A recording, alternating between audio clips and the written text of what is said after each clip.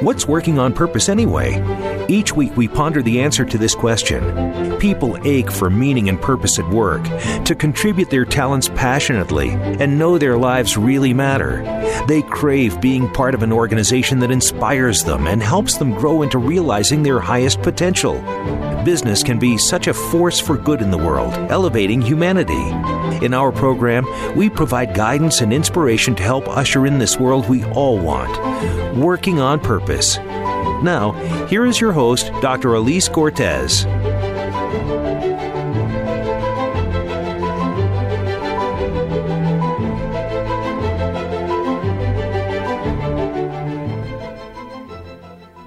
Hi there. Welcome back to the Working on Purpose program. Thanks for tuning in again this week. I'm your host, Dr. Elise Cortez, joining you live from Dallas, Texas, which is home base for me. By way of introduction, I'm a management consultant specializing in meaning and purpose, organizational logotherapist, inspirational speaker, social scientist, and author. You can learn more about me at gusto-now.com or elisecortez.com. Before we get on to the program, I have to thank my partner and my sponsor, WorkProud. We are a perfect collaboration. Everyone wants to know they matter and that the work they do is meaningful and appreciated. WorkProud is a mobile platform built to encourage employees to share stories and recognize each other's contribution. WorkProud empowers HR and business leaders to help create company cultures where all employees are inspired to feel proud of their work and proud of their company. You can check them out at workproud.com. Now, on to this week's program. With us today is Robert White, who is a speaker, author, leadership trainer, and executive coach who specializes in integrating a heart-centered, result-oriented, and transformational leadership approach to being effective. We'll be talking about what he's learned by serving in the personal growth and leadership transformation industry over a half a century. And he joins us today from Wheat Ridge, Colorado. Robert, welcome to Working on Purpose. Hello. It's great to be with you. Oh my goodness. It's just wonderful to be literally talking with a living legend, Robert. It is so great to have you on the show and share you with listeners across the globe, many of whom you've touched with your programs. And so thank you for being with us. It's a great pleasure, and I'm looking forward to it.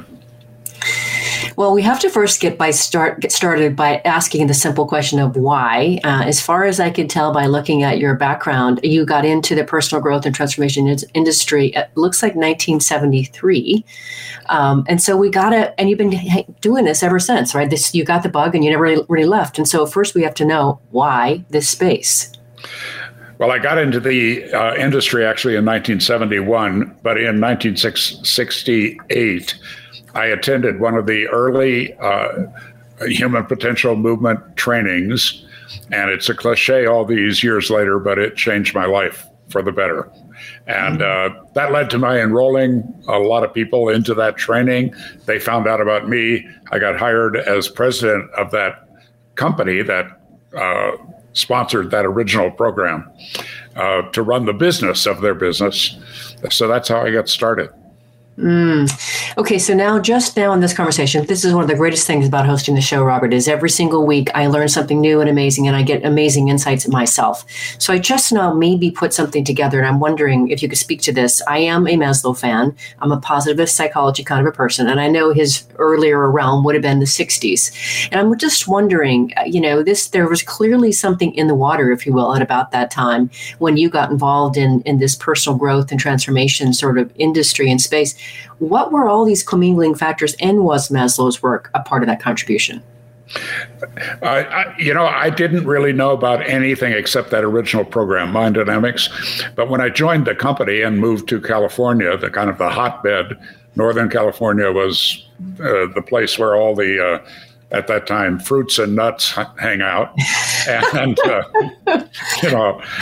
so I learned a lot about all of these other programs that had been started around that time, about where they came from, about the commonality, about the differences in approach. And Mind Dynamics was probably the first one to do large group and successful worldwide kinds of programs. It's really phenomenal to me to really bear witness just to really what you and your team have done over all these years. It's just phenomenal. And this is really fun for me to showcase because I am very riveted on the role and function of the education space. And of course, you have something very cheeky on your LinkedIn profile, in that you sort of playfully declare that you declare yourself a college dropout. So first I want to know, what did you study and why did you drop out? What was that whole experience of being in college and dropping out like for you? Well, I'm in good company as a dropout, of course, with Bill Gates and Steve Jobs and a bunch of others. Mine was not directly by choice. I walked into a finals after my first semester and walked down to the front row. I saw a seat in the front row of this big amphitheater. So I walked down intending to get that front seat. And in the meantime, a quite attractive young lady walked in from the side door and took the seat. I turned around, took one step up, and had a heart attack. It was the first of 3. So I got taken out of college, not because I didn't like it or, any of those normal reasons. I got taken out because I was pretty ill. So that's Robert, how old were you? 19, and I had another one at 21 and 23. So it changed the trajectory of my life quite a bit. Well, how so? You can't just dangle that and stomp there. How so? What happened after having a heart attack at 19 and then another at 21? And 23. I have what's called a right bundle branch block, a breakage in the nerve tissue on the surface of my heart. And it's also one of the things that got me into the business, because I had daily chest pain until I was 27. And then I went through this training. I learned how to relax and how to, in effect, heal myself. And the chest pain stopped. And with the exception of a divorce later in life, I haven't had any chest pain since then. That is amazing, Robert. Wow, what a testament. Well, I guess because I have been really profoundly curious to understand just how it is that you've been able to stay riveted in this space for so long, so dedicated. And I didn't know this part of your story at all. So thank you for sharing that really important personal part of your past. And doesn't that just speak to the power of the work that you've been doing? I did not understand that training that I went through at 27. I just know that when I left it, things started to clear up in my life, just in the process of life itself.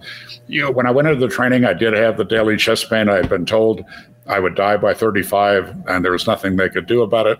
I was failing. I had failed in marriage, an early marriage, and I felt guilty about it. I was late in paying payroll in my little company. I mean, my life was a mess. Of course, I walked in with the big image, everything's okay, which is, kind of more of a male thing, I think, than female, but hiding all of my problems. A good friend knew of them, and he kind of leveraged me into that training. But the chest pain stopped. The income went up 3 times in 1 year and 10 times the following year. My relationships got better. So what's driven me all of these years is I find great pleasure in facilitating a space for that to happen for other people. Everybody comes into those trainings in a different place, and some in more of a need, and some of them just because it sounds like fun. But I don't care why they're there. I know what's possible for them in a high impact experiential learning event. And I get great, great, great pleasure when I know I had something to do with that delivery, that result. I think it makes sense for our listeners to hear a little bit about just your background. And you do really quick, do a beautiful job in your book of sharing just how it is that you got into that training. And I really did appreciate learning that. I don't think I read about, if you put the heart attack part in there, I did not catch that. But did you write about the heart attack in your book? No, I really had been hiding it for years. And people do ask me about my story. And I would just tell them that I went to the training and I made more money and better relationships. I think there's probably a very deep part in me that where there's some shame or something, or, I think for men particularly, our physical vitality is so important to us. And so to talk about a weakness is difficult. Later in life, I had a couple of friends at different times commit suicide, and I've learned a lot about the link between a lack of physical vitality in men and suicide. I mean, I never got to that point, but it's very important to us. So I've hidden it. And also, I don't talk about healing when I talk about our training, because then, you get all these psychologists and medical doctors come after you. So, but recently, in the last 5 years or so, I don't have any secrets. I think it's so healthy, right? I had Renee Cermak on with me from PSI a couple of weeks ago, because I'd recently gone through the PSI training. I probably like you, I've spent a lot of my life going through these because I want to become the best version of myself. And of course, being able to tell our secrets is very, very important. I think it makes sense, Robert. Could you just quickly showcase for our listeners and our viewers just what you've done? You've built several companies and you've been in Japan and such. Can you just showcase that for us really quick to situate just really who you are? I was with Mind Dynamics for 4 years. I learned a lot from the originator of this kind of work, Alexander Everett. He was a mentor. He was a friend. When he left the company, when he sold his shares, I ended up working for a probate judge. That was not good. So I left. I started a company called LifeSpring, I later sold it. It went on to reach over 500,000 people in 17 U.S. cities. But when I sold it for nothing down and forever to pay to the team. And so now I put all my money in it. So I've got a wife and a child and a mortgage and no money and no job. And years earlier, I had been to Japan. It was the only foreign country for Mind Dynamics where I said no. And they kept pursuing me through about a 3-year period. And they changed their offer. And it was literally the day after I left LifeSpring. They called and said, please come for 90 days to Tokyo, and we'll pay you for 1 year. And years later, people say, well, did you go to Japan because you had a vision of spreading this kind of work in Asia? And the answer really is no. I needed a job, and I wanted that job to be in an area that I love doing. So that part of the purpose thing was there. I went for 90 days. I stayed 12 years the first time. And so ARC International was in 7 cities in Japan, 2 in Taiwan, 1 in Guangzhou, mainland China, 1 in Sydney, 1 in Manila, a failure in Seoul, Korea. So we're all over Asia. We became Asia's largest training company, with 240 professional staff, and 70 full-time trainers, and great fun.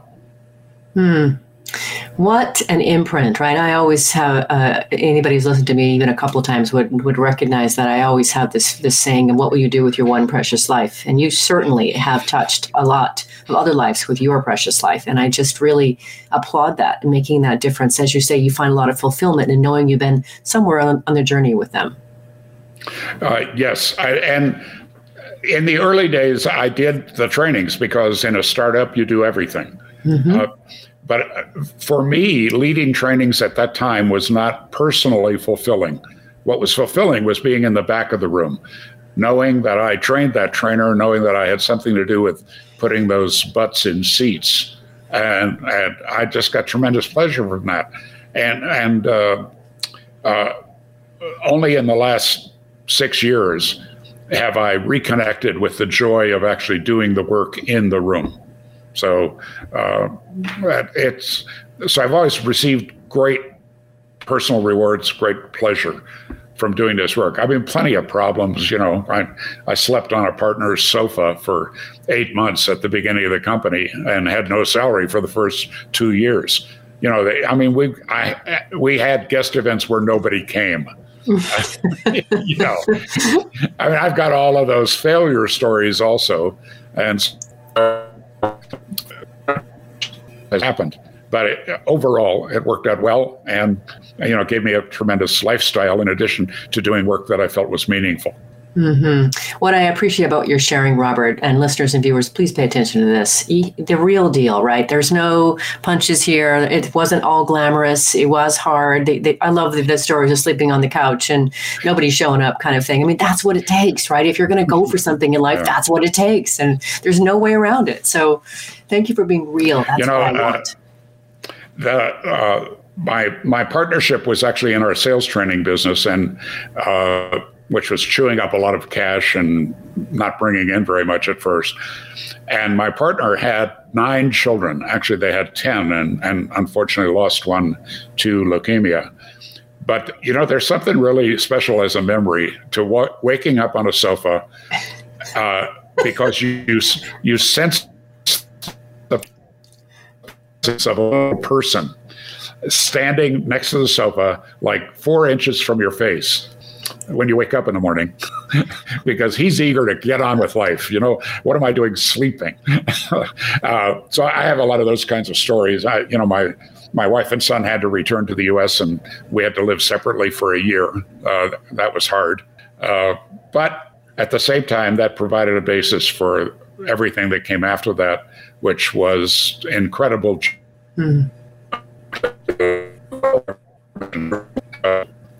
It's just a good memory. You broke up there a little bit here, but we think we got most of the gist of that, Robert. But let's grab our first break. I'm your host, Dr. Elise Cortes. We were there with Robert White. He is a speaker, author, leadership trainer, and executive coach who specializes in integrating a heart-centered, result-oriented, and transformational leadership approach to being effective. We've been talking a bit about how he got into the personal transformation space. After the break, we're going to talk more about the mechanics of it. Why does it work so well, his particular approach? Stay with us. We'll be right back.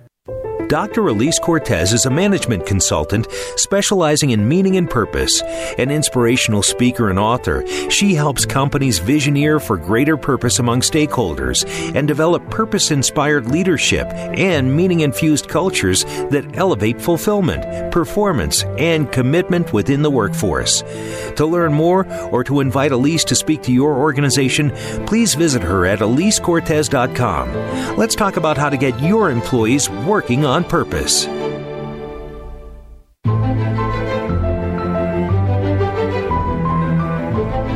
This is Working on Purpose with Dr. Elise Cortes.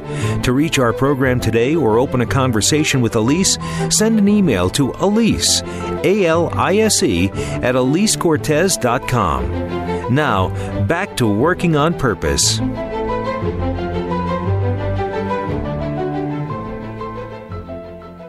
Thanks for staying with us and welcome back to Working on Purpose. In response to some inquiries that I've gotten from a few of you about helping companies care for their employees as the pandemic continues and anxiety, stress, depression, and feeling disconnected are on the rise in the workplace, we have launched a well-being webinar and learning series to nurture and build individuals from the inside out. So if you're interested in knowing more about that, contact me at Elise Cortes or at EliseCortes.com. I'll give you more of the details and give you the chance to be able to learn how to customize that, etc. But it's just fresh. Into our program, if you're just joining us, my guest is Robert White. He is a speaker, author, leadership trainer, and executive coach who specializes in integrating a heart-centered, result-oriented, and transformational leadership approach to being effective. He joins us today from Wheat Ridge, Colorado. I am your host, Elise Cortes.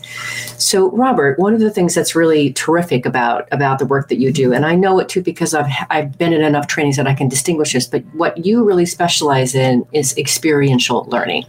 So for listeners and viewers that don't know what that means, if you could first distinguish what are other ways that learning is often taught and how is experiential learning different? A common metaphor that's used is riding a bicycle. There's actually a book published by somebody here in Denver. I do not recommend the book, but the title is great, which is You Don't Learn from a lecture. You got to get on the bike. And there's probably a coach there. There's probably someone to help you. There's probably some fear. You're taking a risk being on those 2 wheels instead of 2 feet. And you might fall down, skin your knee, and cry. But you never forget how to ride a bicycle. If you don't ride a bike for 10 years, you can get on one and maybe you're a little shaky at first, but you have had the experience. There is a muscle memory and there's all kinds of brain science now about this, that is something you know how to do. And so what we do in our trainings are a series of very structured safe, but occasionally a feeling of risk in your to desire and how you want to show up in the world. And there are a lot of examples that maybe take a little too long to talk about, but the reason that 1,300,000 people have been through the two companies that I've founded and led is because the experience is so vivid and so long lasting in terms of shifting your perception on your life, what it's about, and where you want it to go. All of our programs are structured around three things, pretty simple things, but not easy and profoundly useful. The first is to complete your past. Many of us have some negative energy on some aspect of our past. It might be blame, it's shame, regret. It might be success that was appropriate 5 years ago or 10 years ago, but no longer works for you. It might be, unfortunately, abuse. It might be too much praise. I mean, all kinds of things that we carry with us as a burden. So shifting that energy from negative to positive has incredible freeing effect on a human being. So that's 1/3 of our program. 1/3 is learning how to better tell the truth about current reality.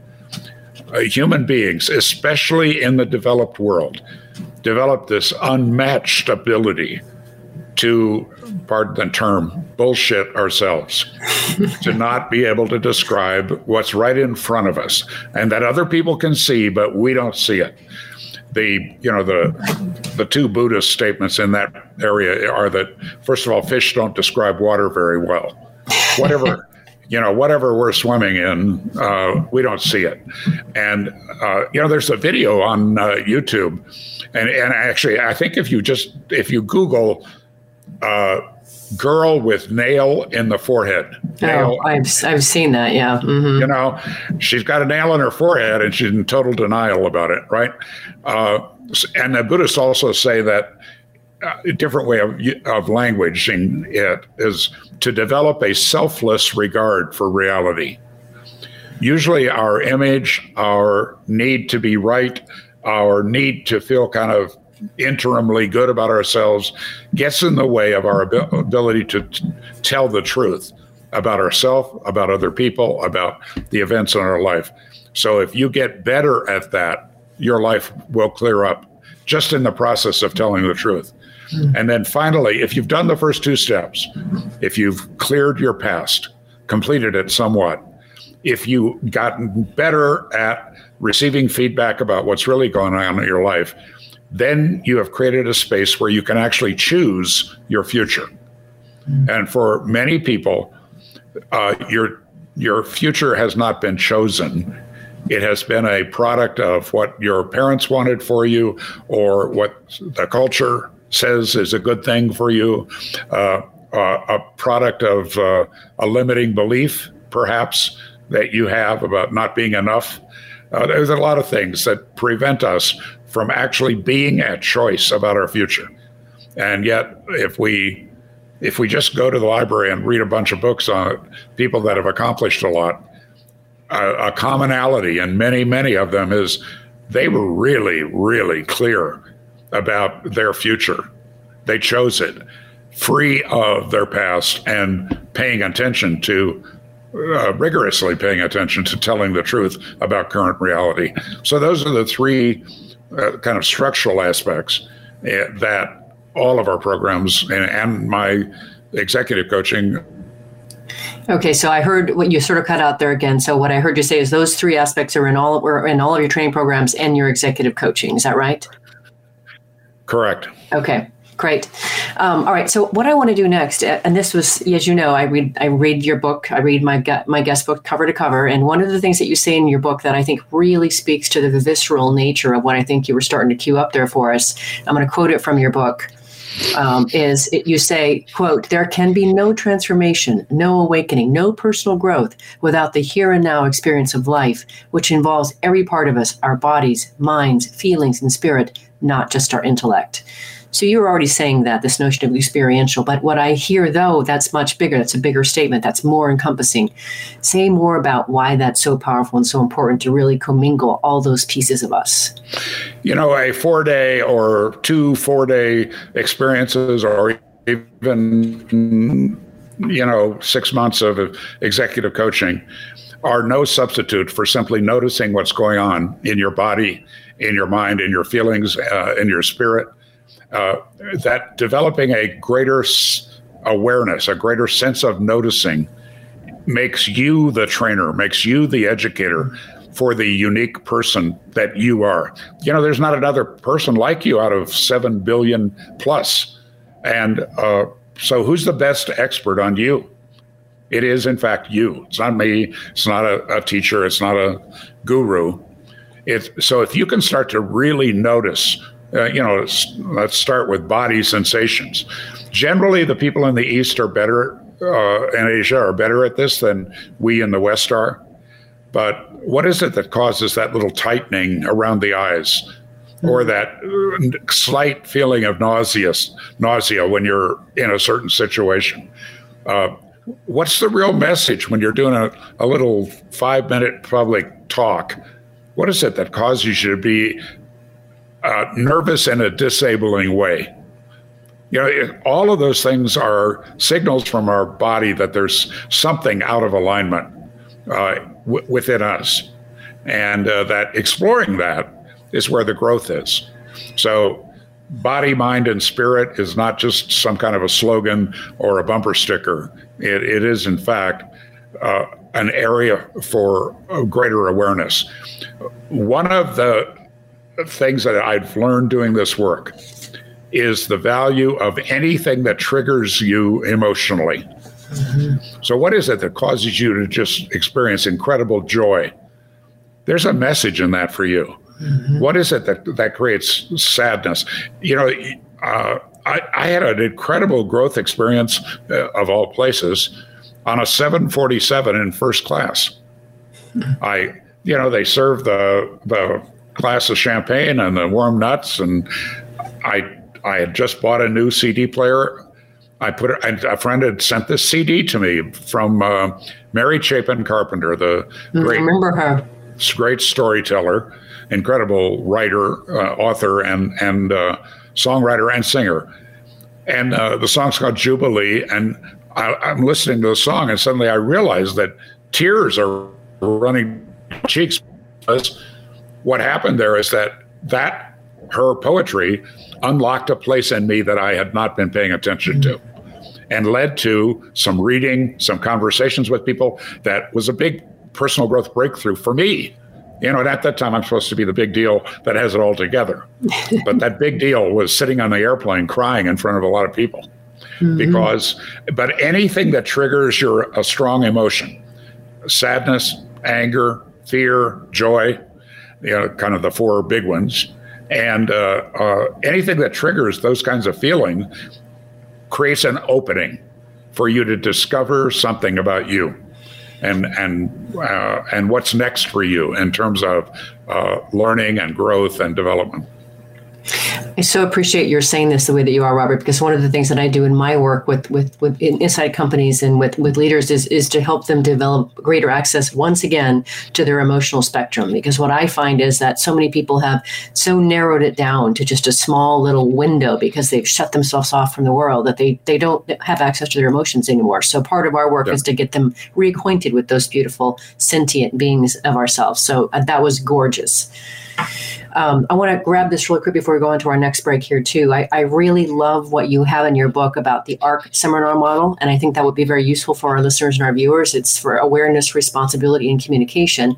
So I guess I really want to understand is those are 3 very specific things. Why have you come to believe that those are so important for effectiveness?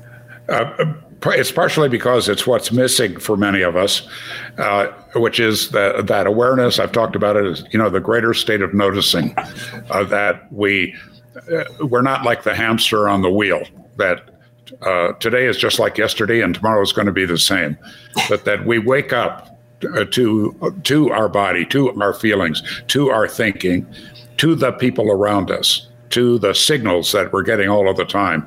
We get out of the drift, out of the kind of numbness that this crazy life we've created tends to create. So as a tool, greater awareness has been taught for thousands of years. Lao Tzu and Confucius and Jesus Christ, and the list goes on and on. All the great teachers taught that. Mm-hmm. Slow down, take a deep breath, notice, and then taking personal responsibility. We live in an overwhelmingly victim culture. Mm-hmm. So having reasons, stories, and excuses for that which is not working in our life is an absolute barrier to accomplishment.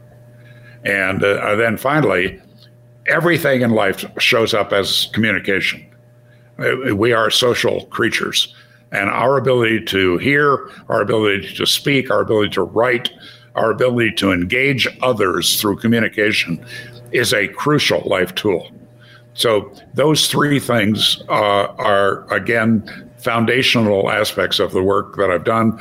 And as you noticed, it's how the book is organized, talking about our participants and how they interact with those three qualities when they come into our training.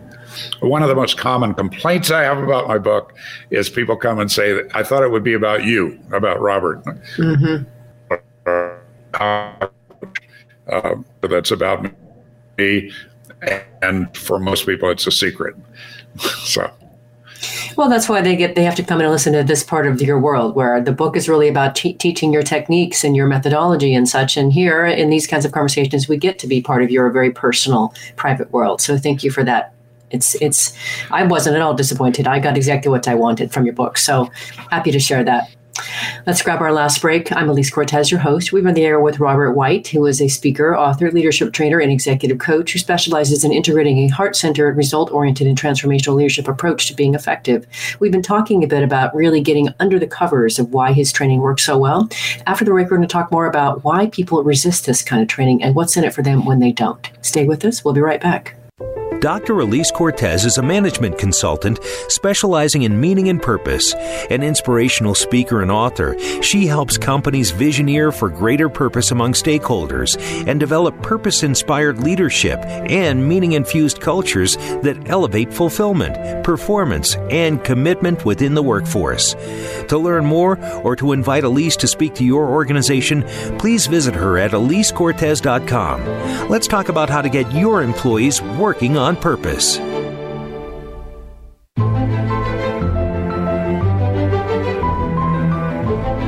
This is Working on Purpose with Dr. Elise Cortez.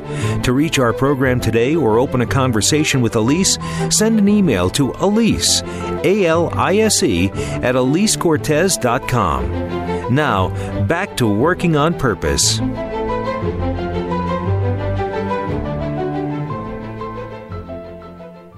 Thanks for staying with us and welcome back to Working on Purpose. I have to tell you a fun sort of Sharon story if you don't know this already, but during the pandemic, yours truly, me, I had a baby. It's not quite the traditional kind. It's actually like a little it's got pages in it, so it's a book. It's called Purpose Ignited. I'm sorry, I couldn't resist. Right? I know you're like, what? Are you sure? But what was so great about it is the pandemic gave me that time. It gave me the space to be able to have that stillness that we were talking about in the last segment. And I really wrote it to awaken readers to their passion and their purpose, and help transform them into inspirational leaders who enliven the workplace and elevate the contribution of the business to the stakeholders. That's why I wrote it. It was an awakening book. So I loved it. The next one that I'm working on is about activating. But anyway, so that was great gobs of fun. With us today, of course, is Robert White. He is coming in from Colorado. His book is called The Extraordinary Life. I read it cover to cover in preparation for this conversation. I recommend it. For this next segment, we want to get into just what it is that makes people resist this kind of thing. Why is this such hard work? So before we get into that, Robert, what I want to see if we can presence at all on some level is if you have any sense of what percentage of the global population that's alive today that has taken any personal growth or transformation training. Do you have any idea what that looks like, what percentage of that is, of the population is? I know the goal. I know a little bit of the social science for transforming the planet. So I know the goal. I don't know the result, frankly. I can, like those two companies that I founded and led have 1,300,000 graduates. The Landmark Landmark organization, I understand, is now more than 7 million graduates around the world. There are people like Tony Robbins that, while he doesn't do deep transformational work, he does very good reframing and very good motivational work. And I don't know his number of participants, but it's huge. He really does reach large numbers. Mm-hmm. And I think people that have a company, I think this kind of very rough, totally not provable piece of knowledge is useful. Mm-hmm. And that is that for a system to shift, and I've done a lot of work on corporate culture change, and the number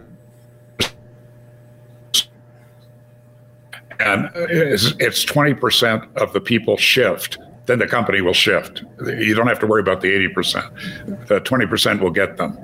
The people that were open to the change and really adopt it, if that number reaches 20% of any population, that would mean that in the case of the world, you'd have to have 1.4 billion people wake up and start really living from a one world, one people perspective. We're a long way from that. I do think you can look at certain companies. That's actually where it's showing up most clearly for me, is companies that really live an enlightened, informed, with servant leaders and a public spirited culture. Yes. I think we can find some examples. I wouldn't, there's, it's not Myanmar. One of the small Southeastern Asian companies has they don't measure gross national product. They measure gross national happiness. Right? It's Bhutan. Yeah, it's Bhutan. It is Bhutan, right. Yeah. I was supposed to do a race there last year. I know it well. I looked into it. But of course, the pandemic stalled that for us. But yes, and isn't that amazing? And okay, so this is really exciting, Robert. If we can get to 20%, then we have a chance to really start to move the tide. And by the way, Robert, this is exactly why I work with companies and not just individuals, because I am looking for that bigger mass too, to be able to raise that consciousness, raise that awareness, to be able to start to really push that tide. So this is really exciting to me to be even talking about this with you. And I do sense that there is more people awakening. There's more talk about purpose and meaning and consciousness. I feel it in my bones that there's it's like the rocket that's on the Florida soil, and it's rumbling and rumbling. It's trying to take off. And it's there. So I'm determined that in my lifetime that we're going to get to that 20%. You're freezing again, so I'm going to take. Well, I prefer to think that. Oh, go ahead. You prefer to think what? And I'm missing a lot. Of your question also. So technology is not cooperating with us today. That's okay. We're determined. We're going to carry on. All right. So we're carrying on. Absolutely. Right. This is how it goes in life, especially in the pandemic has taught us all kinds of things. Okay. So now what we have to get to, and I would love your perspective on this, Robert. Why are people so resistant? Now, before you answer that question, I personally have gone through a lot of training, a lot of work, and I'm constantly studying in my life. I wish you could see my beautiful bookshelf from here. I'm very hungry for growth and development, but I also know it's a lot of work. And so sometimes when I'm working with people and I think, why wouldn't you want to do this? This is so amazing. I also recognize this is a lot of work. But what's your perspective, Robert? Why don't people embrace this idea of personal growth and transformation? Why do they resist? There's a very long and involved answer that really has to do with spirit, and it's more spiritual in terms of the form. I'd like to use a maybe more practical kind of approach to your question, which is a really good one, and one I've grappled with myself and with others for years. Mm-hmm. And so we teach in our work that we are just an expression of a whole lot of beliefs. We have beliefs about money, beliefs about family, beliefs about the way things should be, the beliefs about politics. We got a zillion beliefs. And beliefs are useful in terms of our operating on a daily basis. We don't have to think a lot about a lot of things. An exercise that I often do in trainings is to have people imagine being in a supermarket. They see a harried mom with a 3-year-old who's acting up.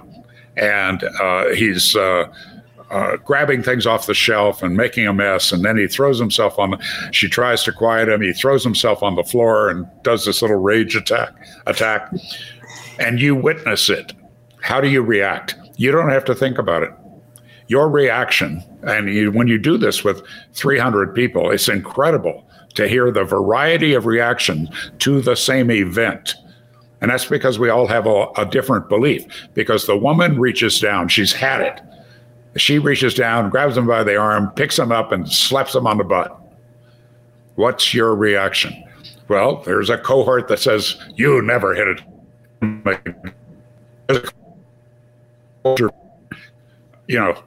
There's a cohort that says, well, I'll pick up the stuff on the floor for the mom. I won't say anything. All these reactions to one event. So whatever our belief is about ourselves is important in terms of your question, because you're either the kind of person that tries new things and is constantly searching and looking, or you're somebody that said, I've got it all together. And I was like that at 27. I've got it together.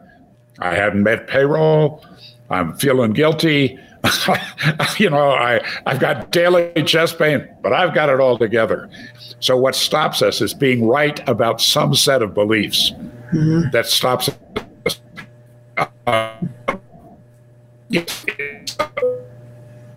Kind of clean up some language, but it was called asshole theater. So we asked these executives to do this little play where they would play the opposite gender. So dynamite exercise, but we renamed it. But it was to get people out of that shell of who they say that they are. And I'm one of those people. The joke in my family, Elise, is that Robert was born in a 3-piece suit. That's how they say it. My brothers and sister. That's how they experience me growing up, because I was always starting a business. I was always dressed formally, not informally. And I was a prisoner of this need to always appear together, so a prisoner of my own image. And that image piece, in my experience, is what stops particularly executives from stepping into some experience that would make them more human, more vulnerable. Brene Brown's YouTube videos, a lot of them are about vulnerability. Yes. And yet what, and they're brilliant, I think. I wish I was that good on a video, she's so good at being very vulnerable herself. Yeah, she is. And also funny. She's one of those people, you don't roar in laughter, but you find yourself chuckling through the whole thing, right? Mm-hmm. But it's all about being vulnerable. And yet most executives, I don't know if it's most, but many executives have adopted kind of an armor so that you don't know how they feel. You don't know how they think. You don't know about their life as human beings. A big barrier of culture, one where people are more real, where there's more truth told. So what stops us is our image, as a bumper sticker catchphrase. It's deeper than that, but that's the way it usually shows up. All right, there was a bit of delay there, but we got the idea about the image really getting in our way here. So we're getting very close to the end of this time already here, and I wanted to be sure and have you speak a little bit, Robert, that I know that today in your executive coaching, you're focused on the areas of purpose, vision, and values. So just briefly, what does that work look like? Why is that so important? Well, I think there's no one really successful in any area of life that doesn't have a coach. Somebody to be an accountability partner, somebody to be to ask the right questions, somebody to sometimes it's being a cheerleader, sometimes it's being a mirror, holding up that mirror to behavior that doesn't work. I've spent most of my life either enrolling people into a high impact experience or conducting one myself. Because of the virus, that's just not possible right now. But I have discovered that using Zoom or StreamYard or something, technology, is that I can be that accountability partner. I can bring my life experience and what I've learned about transformational leadership to bear by getting together with people on a regular basis, being the mirror, being the cheerleader, showing them a structure that interrupts attitudes, habits, and behaviors. I think anybody that wants to say that they're working to support accomplishment, it comes from, and it's another one of those threes, everything's a three. But it's if I'm not helping people shift their attitude, their habits, and their behaviors, then there aren't going to be any results. And if there aren't any results, we'll fall back to the old way of being. And they've spent some time and money with me that it's not worth it. So that's my focus. What can I do to be an accountability partner? What can I do to be a mirror? What can I do to get you to look at areas of your life that perhaps you have not been willing to look at or just were not aware that you need to look at it? Because what creates lasting change is results. Whatever, and those results can be anything you identify, but if you don't get results, you'll slide back to the old you. That's my life experience with myself and in working with other people. Well, and I wanted to ask you that just quickly, if we can. How have you evolved in doing this work for a half of a century, Robert? How would you say that you've evolved doing this work? When I first started, I led the trainings because in a startup, that's what you do. But I never enjoyed it. As quickly as possible, I started hiring and training trainers. So at its zenith with my company, we had 70 full-time trainers. I would say that 1/3 of them were miles better than me. They do it all the time. They're thrown to do it. They love it. They really have worked on their skills and their consciousness. 1/3 are learning. We're talking, in terms of hierarchy, the bottom third are learning. And they're conducting the trainings, but they're still getting a lot of feedback, a lot of growth themselves. Mm-hmm. The middle third are workman-like or workwoman-like. And I was in that 1/3 in the middle. Mm-hmm. But I understood enough about our work, so I was pretty good at training trainers. Mm-hmm. And that's a setting I was familiar with, and I was happy to do it. 7 years ago, I hadn't done one of our trainings for over 20 years. I mean, other people did the training. I ran the company. And one of our trainers got blacklisted from going to, of all places, Kazakhstan. And at the last minute, I covered for him. And what I learned in terms of your question, in our business, everything for the trainer is measured in terms of upgrade. If people go through this basic training, how many of them enroll in the advanced training? And how many go on and go deeper? And we had 17 years of numbers, and that number is 53%. So about half of the people that go to the first training go to the second. 10 seconds, Robert. Sorry, 10 seconds. We're running out of time. 10 seconds. Okay. I got 90%. And what I realized is I had grown. I was being the training, not doing it. Mm-hmm. And so that's something I treasure and that I continue to work on. Oh my gosh, Robert, that is a smashing way to finish our conversation. Thank you so much. I am so glad I got the chance to meet you and be in your world, and I am going to come visit you, so look out. And I'm an excellent eater, so make sure that the portions are large. Listeners and viewers, if you want to learn more about Robert, the best way to go about that is go to his website. It's extraordinarypeople.com. Robert, thank you so much for being with us and being a guest of Working on Purpose. Listeners and viewers, we'll see you next week.